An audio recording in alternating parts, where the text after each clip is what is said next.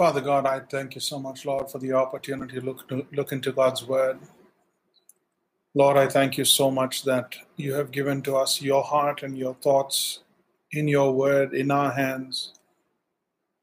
We can sit in the privacy of our home, being quiet, and we can just open the Word, and we can know your thoughts. The Almighty God, risen in splendor, above all stars and creation and everything laid out like a mat beneath your feet.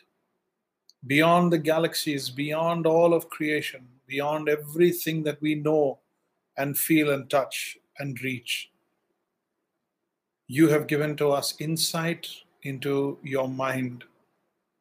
Lord, I want to thank you for that. I want to thank you that if it were not for your willingness to reveal yourself to us, we would have no clue, no idea who we are, where we came from, and the potential of what you have in store for us. I want to commit this evening to you, Lord, and our time with those who will come online with me right now, those who will join later, watch at a different time. Some might watch 6 months later, some might watch 3 years later. But for them, it will always be the right time. It'll always be the right time because your word comes to us at the right time, at the time we most need it. You are God of the present. You are God who is present. You are God who is present to us. So I begin this evening, Lord, with just worship and adoration and thanksgiving. For you're a God who's worthy of our worship. Jesus is the Lamb who's worthy to take the scroll. Thank you, Father God. As people open their Bibles, as they read through the text, from the most familiar texts to the things that they are seeing for the first time, Lord, let wonderful things come out of that for them. Let wonderful things come out of that for them. It's my prayer tonight that they would see wonderful things out of your word. It is your word that gives life, your word that gives wisdom. It's you, oh God, when you speak, that's when the powerful stuff happens. That's when lives are changed. That's when minds are changed. So I'm banking on that, Father God. I'm banking on you, your power, your presence, your word. I invite you to be amidst us, Lord, and connect us via the internet. Give us clear and consistent net while we communicate, Lord. And let the word of God do its work tonight and bless the hearts of those who are listening, who have taken time out to stop, to listen, to open their Bibles, and to be in your word today. Make it worth their while, I pray. In Jesus' name I ask you. Knowing the power of that name, knowing the promise of that name, in Jesus' name I ask you. Amen. Amen. What a joy to be in the word with you. I have been burdened to do this for a while, not because you need more preaching, but as a church and as a servant of God, I've just felt like Sunday morning is kind of sorted, you know. People know how to handle Sunday morning. We've got the worship, we've got the message, we've announcements, we've taken care of offering. Oh, that's very important. Offering, yeah. But what about discipleship? What about our deep walk with God? So I was just burdened to stop and look into God's word and search the scriptures. So I've just been thinking about having that conversation about church. I mean, coronavirus, COVID-19, pandemic, world shutting down.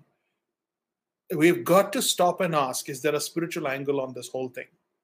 Is there something that God has in store, in mind, in heart for the church at a time like this? And I want to look into that, and I want to ask the tough questions. Is there something that we need to learn? Is there something that we need to catch on to the heart of God for that? So I do hope that the bulk of our time together would just be in the Word. But I also want that we engage in some sort of a thinking through, is the church being the church? Two questions. What should the church look like? And what should the church sound like in a time like this? And if God has taken away Sunday, He's taken away the peripheries and all the, the events and the activities. If He's taken away all the frills of church, He wants to strip us down to what we're really about, if you know what I mean. He wants to strip us down to getting to the brass tacks of church. What is the body of Christ? If we didn't have Sunday morning, if we shut down the doors, if the buildings were closed, and the church was sent underground, which is pretty much the case now, what would we be about? So you have to kind of go back to the first century church. You have to stop and ask, what are the fundamentals of what God had in mind, Jesus had in mind for the church on earth? He says, I leave you. I'm leaving you here. I'm leaving the Holy Spirit with you. And I'm going to come back, and I want to take you to where I am. But until I come back, this is what I want you to do. This is where I want you to be. Go, do this. I talked about this on Sunday morning. Go, make disciples. As you make disciples, I'm with you. Nothing can go against you. I'm sending you the Holy Spirit. You will have power, etc., etc., etc. What should we look like? What should we sound like at a time like this? Because what you have is all of this talk about, it's a punishment, and a pandemic. The pandemic is it's like the plagues of biblical times and proportions. Then you've got the other extreme where it's like in the name of Jesus we command coronavirus to go. There are those who are trying to just cope with the whole situation and become humanitarian at this time. I don't know if anything is right or wrong. All I want to do is be authentic, be real, and get down to brass tacks here. The basis of our understanding, the formula, the place where church begins is Acts chapter 2, verse 42 to 47. And I'm going to read that again, although I'm not going to be looking at that passage specifically for today, but we have to launch out of that passage. Acts chapter 2, verse 42 to 46. This is how things worked in the first century church. And anytime we're in doubt, we go back to the first century church, because those guys, with all their problems, they kind of got it right. And they devoted themselves to the apostles' teaching and to the fellowship, to the breaking of bread, and to prayers. Prayers is plural. Let's do that again. And they devoted themselves to the apostles' teachings and the fellowship and to the breaking of bread and to prayers. And awe came upon every soul, and many wonders and signs were being done through the apostles. And all who believed were together and had all things in common. And they were selling their possessions and belongings and distributing the proceeds to all, as any had need. And day by day, attending the temple together and breaking bread in their homes. Attending the temple together, breaking bread in their homes. Okay? They received food with gladness and generous hearts, praising God, having favor with all the people, and the Lord added to their number day by day. This is something you need to go back and keep reading over and over again. Verse 42 to 47. You get a picture of what the first century church was all about. So, in order to do that, I wanted to go to 3 books of the Bible: Ephesians, Galatians, and Colossians.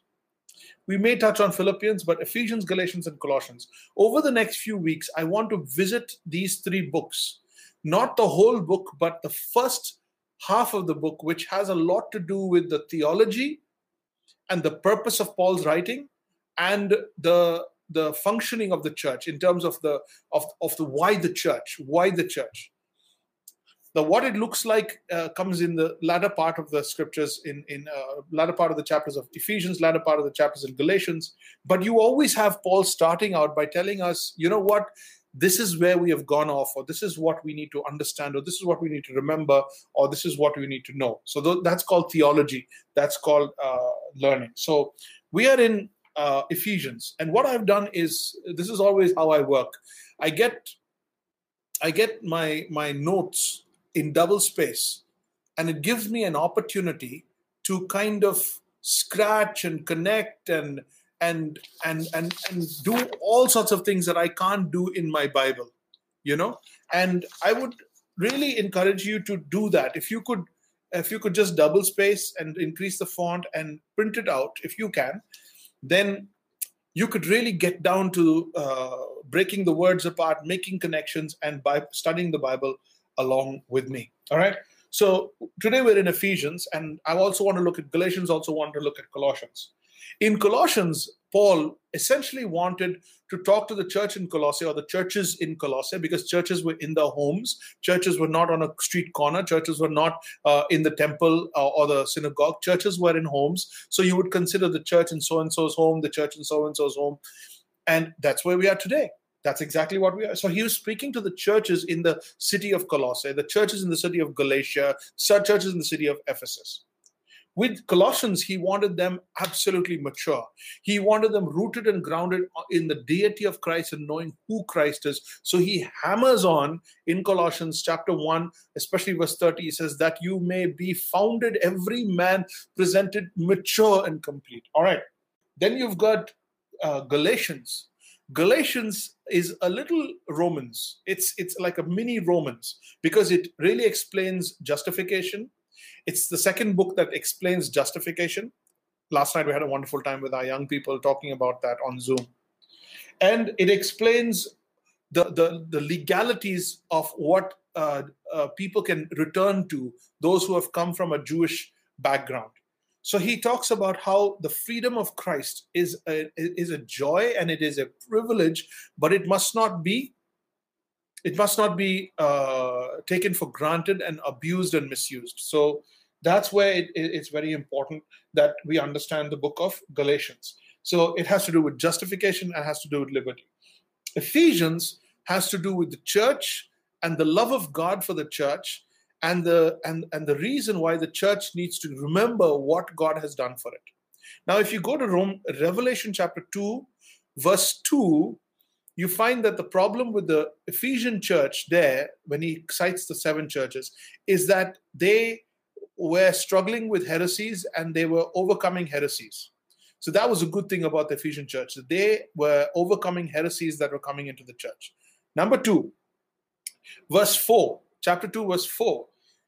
Unfortunately, they had lost their first love.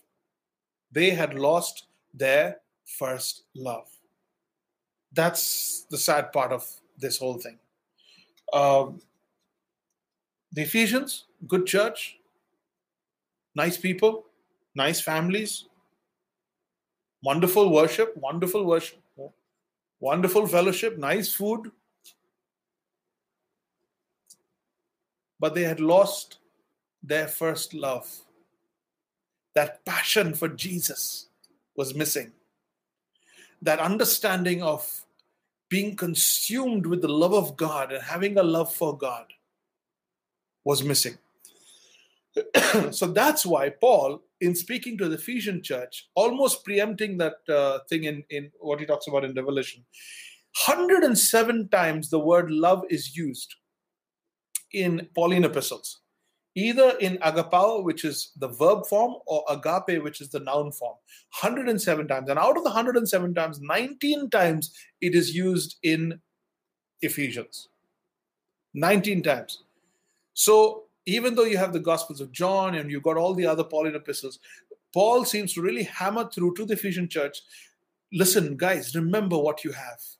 Remember what you have in Christ. Remember what you have in the Lord. And as he does that, he reminds them. So I want to go through some of that this evening with you. And I am not doing an in-depth study of this book. My gosh, if I was studying this book with you, I would spend an evening on 3 or 4 verses each. But I don't have the luxury of that. What I I'm more interested in doing is quickly getting a synopsis or kind of like a summary of the whole thing, and then talking about where we are as a church, are we being the church, and even praying, spending some time in prayer to become the church at a time like this. All right? So the big questions is, what should it look like, the church? What should it sound like?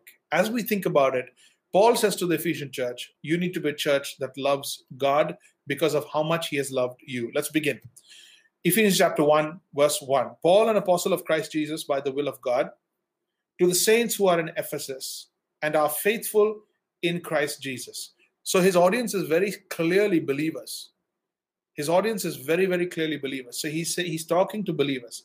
He's talking to mature, committed believers. Okay? And he says to the saints who are in Ephesus and are faithful in Christ Jesus. You note that? And that's just in the introduction. Grace to you and peace from God our Father and the Lord Jesus Christ. Grace to you and peace from God our Father and the Lord Jesus Christ. So that's your introduction and your greetings right in the beginning. The question I want to ask us before we begin is, what do we have in Christ, or what we have in Christ cannot and must not outshine any other love, affection, and distraction? Let's remember this question or the statement as we approach the book of Ephesians. What is that? What we have in Christ, underline in Christ, your treasure in Christ, your inheritance in Christ, your rights in Christ, your promises in Christ, your wealth in Christ, what we have in Christ cannot, must not outshine any other love, any other affection, any other distraction. Why do I say this? Because if you're going to stand next to a member of the church of Ephesus, then you're going to be reminded that in Revelation chapter 2, verse 4, the church in Ephesus essentially lost their first love.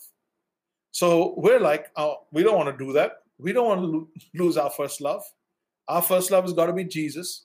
So the question is, why would we lose our first love? What would make me lose my first love? Just a few minutes before I began this, I was just praying for some of the members of my church. I was praying for people I know. And I know of people who have just walked away from the Lord. They have lost that spark. They've lost that first love, that joy that they had when they first got saved. You know what I'm talking about? They've lost that beautiful kind of joy, that look on their face as someone who's just found their love. It's so sad. It is so sad. Some people had duty every Sunday. They have duty, so they can't come to church. Either medical or government or technical, or because they're working on Saturday night. What happens? Sooner or later, you don't hear the good things that God has done for you, what you have in Christ. You forget, and you lose love, affection, and distraction. You lose it to love, affection, and distraction. You forget what you have in Christ. We need to be praying for these people. We need to be praying for ourselves. And we need to be always in prayer that the love of the saints would be abounding. That the love of the saints would be abounding. And that prayer is here in chapter 1 by Paul. Verse 3. Blessed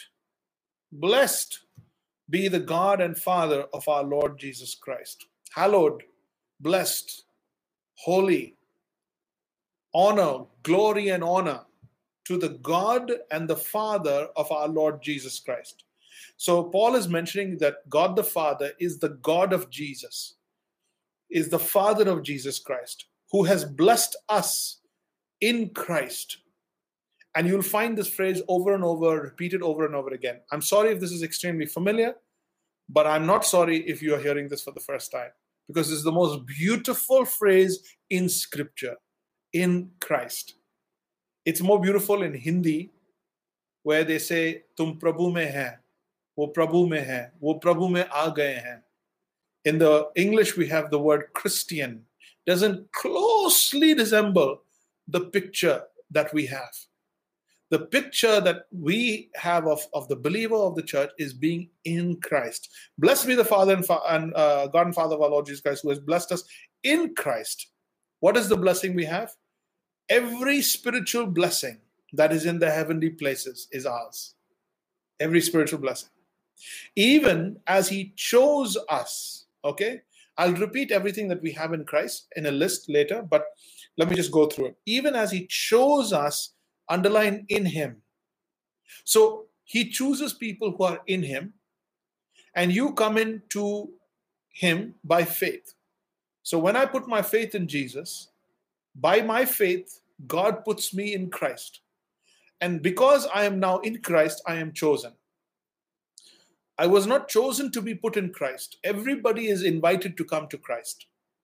But I'm chosen because I'm in Christ. And the choosing has a destiny. I'm chosen for a certain thing, not to be put on the shelf. So even as he chose us in him before the foundations of the world, how did he know? Because he knows. Because he knows those who will come into Christ. Before the foundations of the world, that we should be, here's the destination. Here's the destination.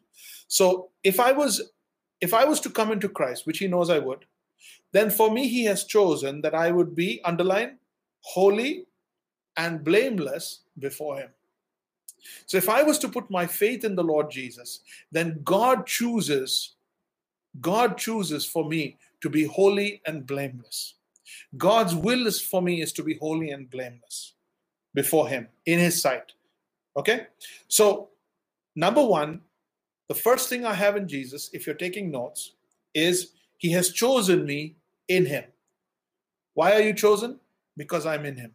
How you know you're in him? Because I place my faith in Jesus. Did you put yourself in Jesus? No, I just trusted Jesus. And because I trusted in Christ, God put me into Jesus. Okay, now that you are in Jesus, are you any special than anybody else? No, but I do have forgiveness of sins. I do have God's attention, and I do have God's will for my life. Even as he chose us in him before the foundations of that we should be, number one, holy, and number two, blameless before him. Number two, in love, he predestined us. Are you beginning to get these words?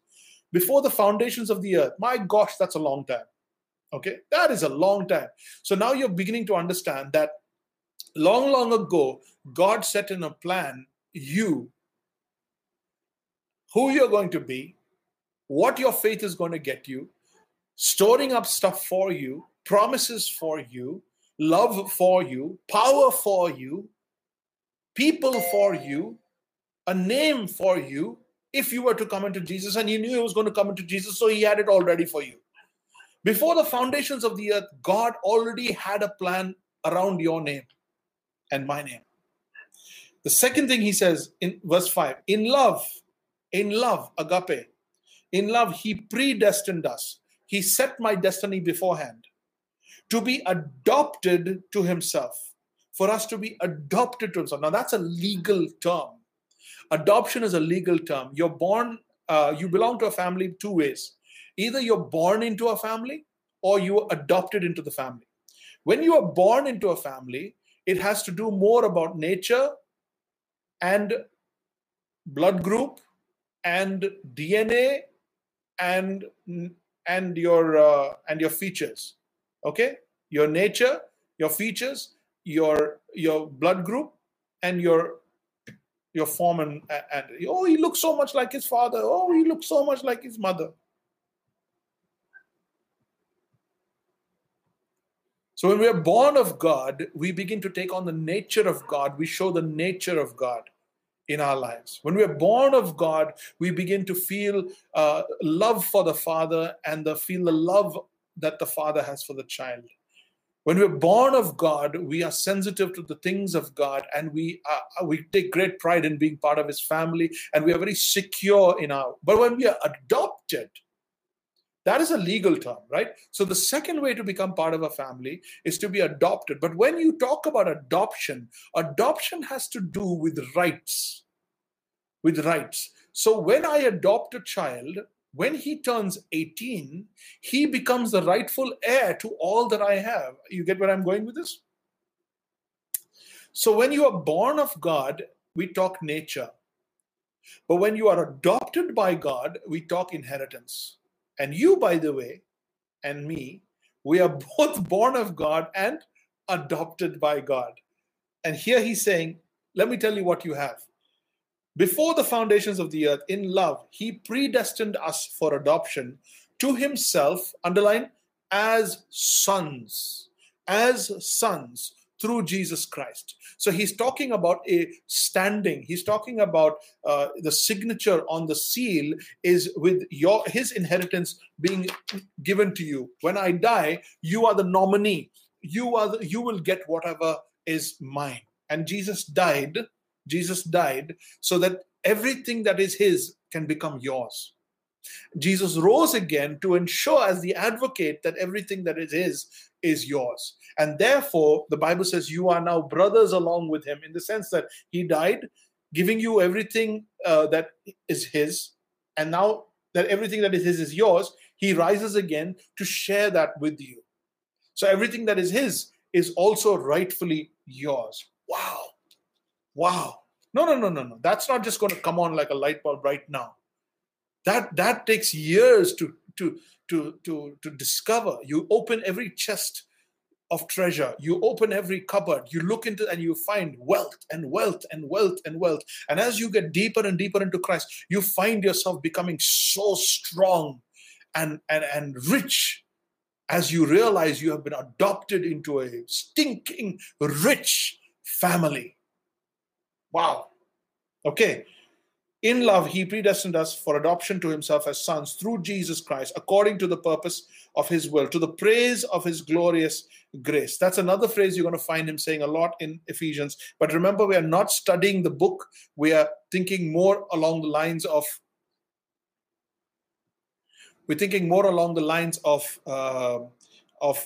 what the church is all about. So my heart is torn here, but I have to stick with this. According to the praise of his glorious grace, with which he has blessed us in the beloved, in Christ. In him, verse 7, we have redemption through his blood, the forgiveness of our trespasses according to the riches of his grace. What do I have? Number 1, he chose me in him. Number 2, he predestined me for adoption. Number 3, he redeemed me in his blood. What is the big thing about redemption through blood? That Christ has bought you back by his blood, and he has given you by his blood the forgiveness of your sins. Because without the shedding of blood, there is no remission of sins. But because with the shedding of blood, there can be the remission of sins. Hence, you have been saved. You have been forgiven. You have been bought back. How much have you been saved? How much have you been bought back? What value has been placed on you? The riches of his grace. Underline that. The riches of his grace, according to the riches of his grace. Oh, there's so much more there. I wish I could just camp on that verse, but have to move on. Okay, so let's talk about that grace. How did he give that grace? Here's where you use a word that's very interesting, and some of our worship leaders have tried to play with that word. It's called lavish. His lavish grace. Lavish grace is irresponsible, absolutely uncontrolled, just giving out of grace. Okay? Grace, verse 8, which he lavished upon us, but, you see, in all wisdom and insight. He lavished grace upon us, but in all wisdom and insight. So he was not making a mistake here. He was not being irresponsible. He knows what he's investing in. That should make you and I feel incredibly both scared and special. That because I have come into Christ, now he's lavishing his grace upon me, because that's how much he actually loves his son. He's lavishing that on his son, because that's what a father does. A father lavishes inheritance on his son. That's what a father does. But who's the beneficiary? Because I am in Christ, I become the beneficiary of this little triad. This God the Father, God the Son, God the Holy Spirit. This love in the Trinity. This unity in the Trinity. This obedience and this working together, where the Son loves the Father loves the Son gives to the Father anything he asks, the Father protects and loves the Son and provides the Son and gives to the Son anything he asks. The Son obeys, the Father glorifies the Son for obeying. And you have come into this beautiful little dynamic, this cycle of love and favor and honor and joy, simply because you are in Christ. You have been adopted as sons into Jesus. And the moment you got onto that cycle in Christ, you then become part of this dynamic between God the Father and the Lord Jesus Christ, and the Holy Spirit actively at work. That's why Paul keeps saying, blessed be the God the Father of our Lord Jesus Christ, and the Spirit of God and God. The reason he's playing with that is because he's just in awe of all of this stuff that I have, because I'm in Christ. Christ has it, but because I'm in Christ, I have what Christ has. Oh my, that our eyes might be open to that. That's Paul's prayer later. Oh, that my eyes would be open to that my eyes would be open to see what I am, who I am, how much I have in Christ, which he lavished upon us in all wisdom and insight. Please note this: making known to us the mystery of his will according to his purpose. Why should he tell you anything? Why should he tell you anything? Why should the God of heaven open his heart to you? Well, that's the lavish grace that he shows to his Son, because Jesus says, the Father tells me all things, and just like the Father tells me, I tell you. John chapter 14. So we come into that little special cycle, that little special relationship between God the Father and God the Son, and we become beneficiaries of that lavish grace in all wisdom and insight, making known to us the mystery of his will according to his purpose, which he set forth, underline, in Christ. He set forth in Christ. So this mystery that Ephesians unpacks is essentially, this is what God is doing in Christ, for Christ, and by Christ, and we become part of this. But how do we get to know this? How do we understand this?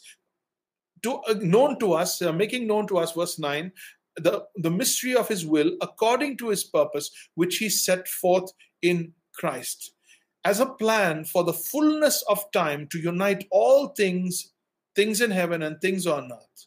Things in heaven and things on earth. Making known to us the mystery. God brings us to himself. God reveals his will to us through the revelation of the Lord Jesus. As you understand Christ, you understand more of what God the Father wants. As you understand Christ, you understand what you have in Jesus. As you understand Christ, you become more and more aware of how victorious you actually are, how much you've actually won, how much is actually yours, how special you actually are, how secure your future actually is. As you understand Jesus, which is why Paul wants the Ephesian church to know Christ, to know him. In Philippians, to know him. In Ephesians, to know him, that the eyes of your heart may be enlightened, that you should know him. In Colossians, that you should know him, and that you should be fully all in all in him. Why? Because it's wrapped up. All the secrets are there. All the secrets are there in him. In him. Verse 11. In him we have obtained an inheritance, having been predestined according to the purpose of him who works all things according to the counsel of his will. Why? So that, box that in verse 12, so that we who were the first to hope in Christ might be to the praise of his glory. So that we who were the first to hope in Christ might be to the praise of his glory. So what does Christ give me? What does he give me? He chooses me in him. He predestines me to adoption. He redeems me in Christ. He unites all things in Christ so that I can have it. He gives me an inheritance. Verse 11, in him we have obtained an inheritance so that we become the first fruits. We get what he is asked for because we put our hope in him, because we put our praise in him. So he says, verse 12, so that we who were the first to hope in Christ might be to the praise of his glory. Let me explain that, dig a little deeper here. He doesn't just want us to praise him. He wants us to actually be the praise to him. He doesn't want us to just praise him. He wants us to actually be the praise to him. The reason why God has given us an inheritance, given us power, given us redemption, given us lavished grace with all wisdom and insight, is so that we would be the centerpiece, would be the display of the glory and the honor of the Lord Jesus Christ. Who's we? The body of Christ. The body of Christ. In him we have obtained an inheritance, having been predestined according to the purpose of him who works all things, verse 11, according to the counsel of his will. Why? So that we who were the first to hope in Christ might be to the praise of his glory. God desires that we be the shining light that gives Jesus the praise. By what God has done in our lives, by how he has poured out grace in our lives, by how he has given us a standing in our life, by how he has given us sainthood, by how he has given us freedom, maturity. The way when angels look at us, when God looks at us, we see the lavish generosity of God to Jesus in us, so that we will always be the testament of what Jesus has done as a love gift to the Father. I'm going to repeat. It's not about you. It's not about me. It's about Jesus. God wants you and me to be lavished with grace in all wisdom and insight, to have an inheritance, to have redemption, to have joy, to have wisdom, to have a clear understanding of his will, to have his mind laid out for us, to have all the promises that are in him, yes and amen, so that we may be a testament. We might be the work, the handiwork of what was possible because Jesus obeyed the Father. We'd be a testament to the good, to the obedience and the humility and what we call the kenosis, the emptying, the humility of Christ. So we will be that for Christ because we were the first to hope in him. In him you also, when you heard the word of truth, the gospel of your salvation, and believed in him, were sealed with the promise of the Lord. Lastly, and most importantly, you were given the Holy Spirit. Verse 13. You were sealed with the promise of the Holy Spirit. He is the guarantee of that inheritance until we acquire that possession. Isn't that beautiful? Until we acquire that possession, he is the guarantee to the praise of his glory. So God wanted to give all this to us. So Jesus did what he had to do. Jesus did what he had to do. So God was now able to give all of this to us. God gave all of this to us, the riches of his glorious grace, in Christ. So then as I placed my faith in Christ and I came into Christ, being in Christ, I had every spiritual blessing in heavenly places. Now I have everything that Christ has, and everything that is an inheritance to the Son is mine. And the Holy Spirit has been given to me to ensure, as a seal of a guarantee, that everything that is mine will eventually be mine until I acquire possession of it. So God wanted it. Jesus made it happen.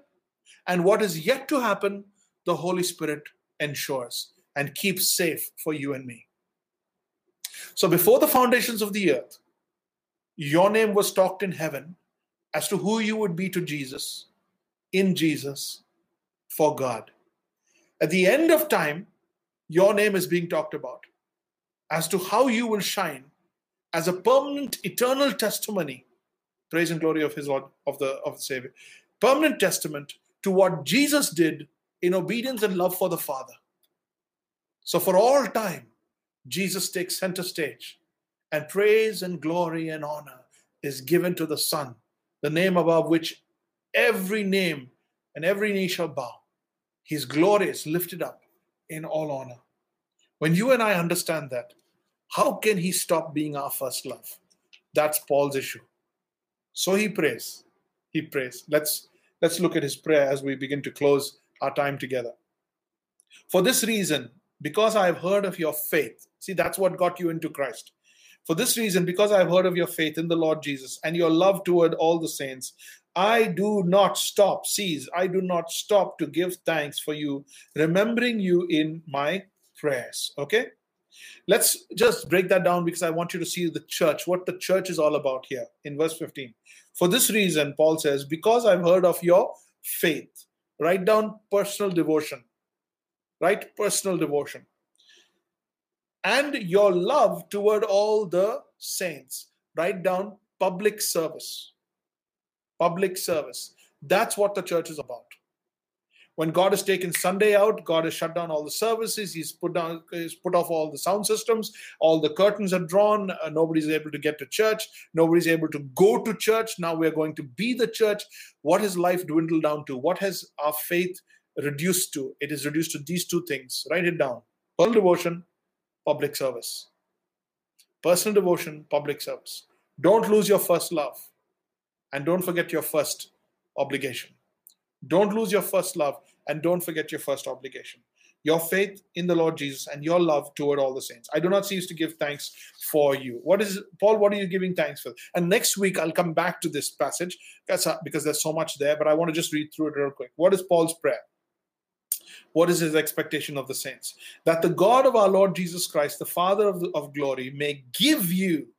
He may give you. So Almighty God is giving you. Look at the triangle. Almighty God is giving you the spirit of wisdom and of revelation.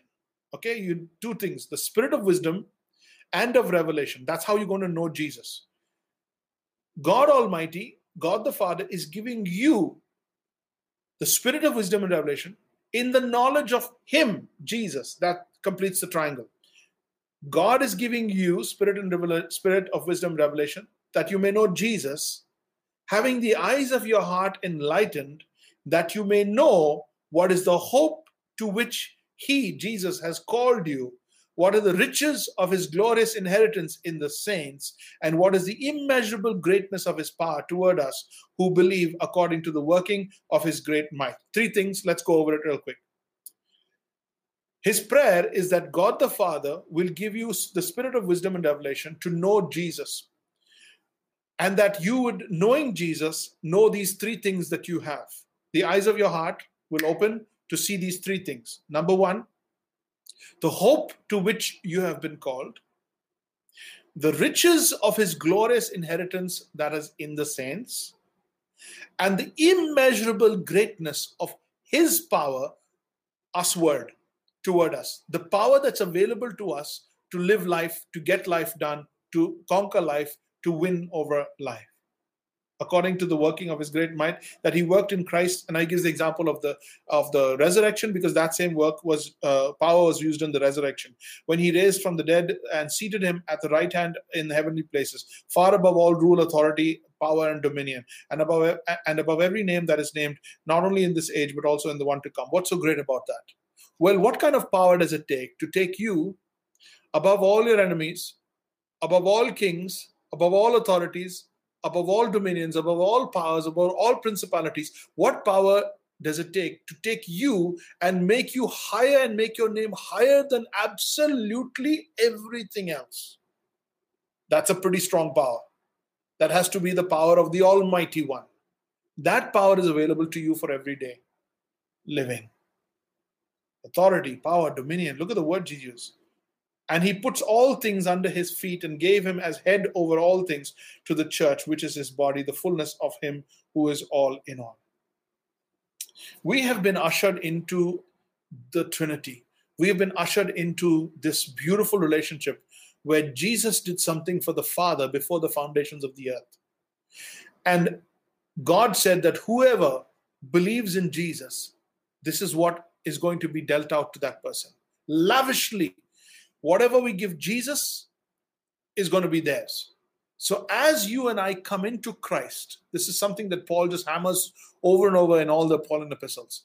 As you and I come into Christ, we become students, we become excavators, we become scientists, we become explorers of the manifold wisdom and revelation and insight and grace and riches of God that are in Christ Jesus. So you are brought into Christ, and now you need to discover Christ, know Christ, love Christ, and want everything that Christ has for you. Why would you not want that? Because you lost your first love.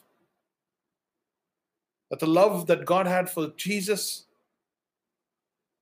the love that God had for you to put you in Christ, is not enough. It's not stirring you enough to want to love Jesus back for God's sake. For God's sake, because God wants you to. That's the bottom line. So as a church, why would a church become cold, lukewarm? Why would a church lose its first love? When as a church, our primary goal is not to explore Christ, to know Christ. You're saying, Pastor Jeremy, how does that happen? This is not the gospel truth. It's not a lie. It's my opinion as a pastor, as someone who reads the news, watches YouTube, watches worship and watches churches, and is a student of church ministry, is a student of shepherding. When a church becomes about its members and stops being about Jesus, how does it do that? The focus is catering to members like a clientele, catering to members like as if we need them rather than they need us. When we are looking for members rather than members should be looking for the church. When we have to push people to follow Christ, love Christ, serve Christ, honor Christ. When a member becomes the main thing and he is the one deciding the church, the value of the church, the functioning of the church, when the functioning and the health of the church is at the mercy of the personal commitment of a member of a church. When everything that is done on the stage of a church service is not a presentation to Christ, but it is a presentation to that blessed first row sitting in the church. Those arrogant, pompous people who have lived in one week of sin and have the arrogance to come and sit there before the table of the Lord and break bread and take wine and still keep the sin that's in their life. To not say the name of Jesus before their unbelieving friends. To trample on the blood of Christ. Members like that, cold, unassuming, uncommitted, calloused, compromised, highly compromised. When the church becomes about pandering to that clientele to get his 2 rupees into the offering bag, that's just one example of when a church has ceased to be to the praise of his glorious grace. Did I sound irritated? I'll give you an example. I don't know who you are and how many of you are listening. I'll just give you an example. Ever since the lockdown, this is just an example. Ever since the lockdown, the amount of work and preaching and teaching and everything that the team has been doing and the ministry team has been doing has doubled. And the offering and the giving of the church has halved. That's just one example. We are all more free than we've ever been before, but yet the hunger to be available for the gospel, to be available for the study of the word, is hardly present. And I could go on and on, but you'll say, why are you being so mean? And why are you being so judgmental? And why are you being so... That's the problem. Our eyes are not on Jesus. Our eyes are on the lack and loss of love of the believers. So the question is, are we the Ephesus church, the Ephesian church? Are we a church that has lost our first love? And that's the question we got to sharply look at ourselves and ask ourselves the question. And the problem is that the same people who are already committed, already giving, they're the ones who feel guilty, and the ones who should feel guilty don't feel guilty. I have come to the conclusion, my dear friends, my brothers and sisters, I've come to the conclusion that, you know what? If you have to run after a believer, if you have to pander and cajole a believer, they're not a believer. Because someone who has the Holy Spirit will be victorious over sin and come running back to Christ. Someone who has the Holy Spirit will not need to have be taught a hunger for the word. See, when I was born, the first thing I did was cry for milk, and milk was given to me. It was part of my physical nature to feel hungry, and I didn't know that milk existed. I was a baby, I was just born, I didn't know, but I cried for milk, and milk satisfied me. Somehow I knew that there was milk out there. There was food out there for what I needed. When you are born again and the Holy Spirit is given to you, you go after food like you're hungry for it. That's the sign that you are spiritually alive. Hunger is a sign that we are spiritually alive. And we should not have to go after people. God has brought about this entire change to bring to our understanding that we have been perhaps running after a people and setting up church and ministries in such a way that we are getting the wrong crowd. And I'm not talking about everybody. I'm just taking this time to seriously evaluate me, my ministry, my genuineness, my team, their genuineness, my church, our genuineness. Because as we look at it, Paul says, we are to be to the praise of his glorious grace, that the eyes of your heart may be enlightened. So that's what I'm asking myself. What is God's purpose for the church? Are we fulfilling that? Are we being the church? No. In one evening of a little bit of one-way conversation, we're not going to figure this out. This has to become a superimposing, mind-filling quest. We need to give ourselves to this. We need to keep asking, Lord, am I truly bringing praise and glory to Jesus through my life? Because that's what you did all this for me. Am I exploring, and every day am I finding new treasure in Christ that is mine? You see what I'm saying? I've talked a lot. It's been almost an hour. And many of you have been on and off and on again. But we need to think. And I want to be a church that just does Jesus proud. And I don't want to be listed in one of the churches that had a problem or forgot the first love or entertained heresies or had sin divided. I don't want to be one of those. We want to be a church that is a joy like the Thessalonian church Paul talks about.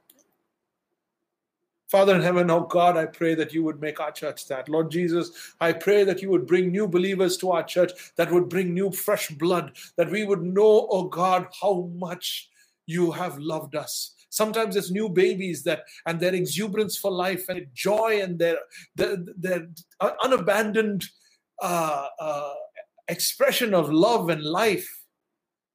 The way they see life, the way the children see life, oh God, it's a reminder of the joy that you have given to us. Lord, we need the new spiritual children in our midst. We need new believers. We need those who have just found Christ, so that there's this excitement that comes into our community, and we are reignited by the newness of their love, oh God, for you. Lord, it's been a long time since we saw somebody raise their hands and cry out to God for mercy and receive from Jesus that beautiful gift of salvation and mercy and grace. Lord, we want to see people healed. We want to see couples brought back together. Right now, there are some couples that are in my mind and in the minds of those who are thinking right now, who are listening to me. Right now, there are couples who are struggling with their marriage. In the name of Jesus, I ask that you would speak life into their home, into their marriage. Give them the wisdom of Jesus to be able to deal with the issues that are dividing them, separating them, straining their relationship. Lord, mend marriages. Lord, I pray for protection over the weak. Those who are mentally weak, oh God, protect their mind and heart. Those who are emotionally weak, protect them, oh God, from being abused and being misused and taken advantage of. Those are physically weak, oh God, I pray that you would bring people into their life who would protect them. Right now, there are thousands and thousands of homes which are complaining of domestic abuse.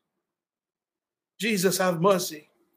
Have mercy, O God. Have mercy, O God, on our city, on our nation.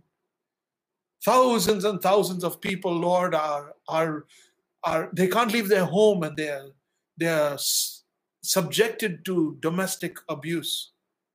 Many women, some men, many children.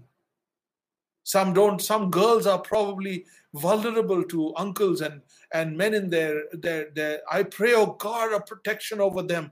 Oh God, put a hedge of angels around those precious little daughters of the King. Protect the women, oh God. Lord, protect our wealth and our money and our savings. At a time when the economy is going down, protect our wealth. You gave it to us, Jesus. You gave us our wealth. Every rupee that came, you gave us. Father God, would you protect that? Lord, I pray that you would remove fear of uncertainty, fear of loss, fear of future, fear of instability of the future. Take out that fear and put faith, because we are called. We are given the highest authority on the earth to trust in. Lord, how can we fear? Blessed are those who put their trust in him, and he will not let them be put to shame. For he who dwells under the shadow of the Almighty, no shame, no shame.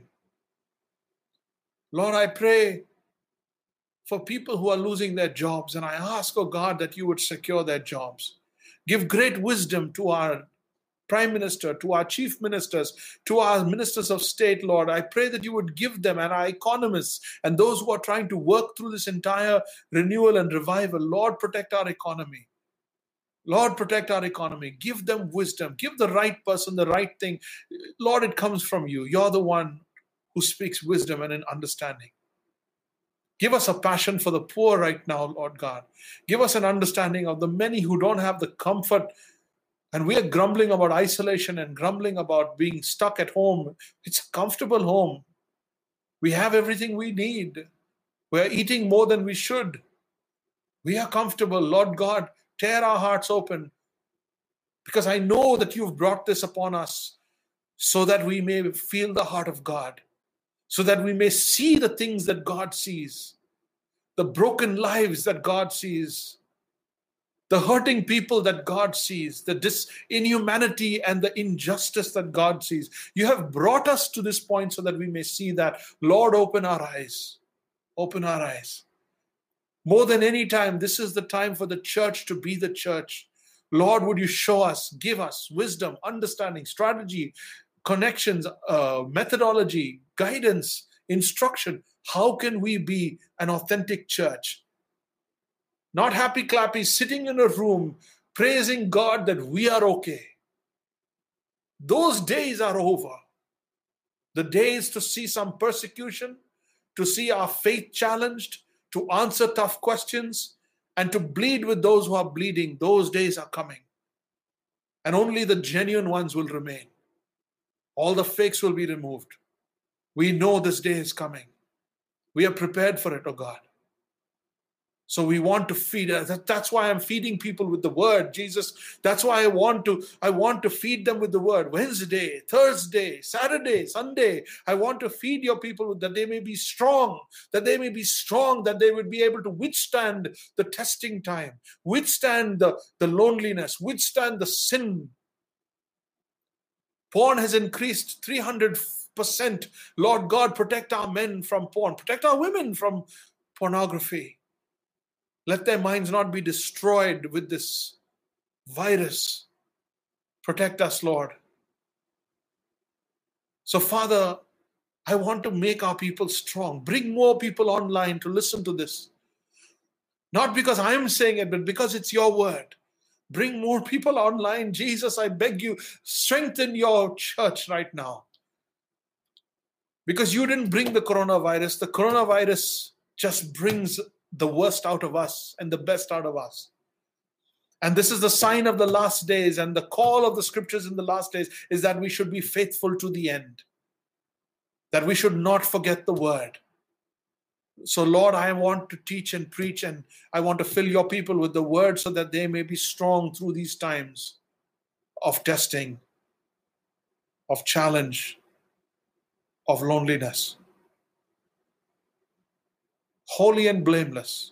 That's why you called us. That's why you make us. Jesus, Jesus, do your will in our life. God the Father, as you did your will in the Son's life, do your will in ours. Because if we are in the Son would never want anything less than the will of the Father. So how can we be in the Son and not be completely dedicated to the will of the Father? That would be a dishonor to Christ. But you have called us to be to the praise and the glory of Christ. So to his will and to his lordship we bow. We bow. In Jesus' name I pray. Amen. I want to thank you so much for being with me, and I will be back with you. Share this link with people whom you wish to benefit from this. And thank you so much for joining me this evening. I'm hoping that many will be strengthened, and I will not spare any way or method to kind of strengthen the people of God during this time. I love you, and I'm praying for you. May the Lord be with you.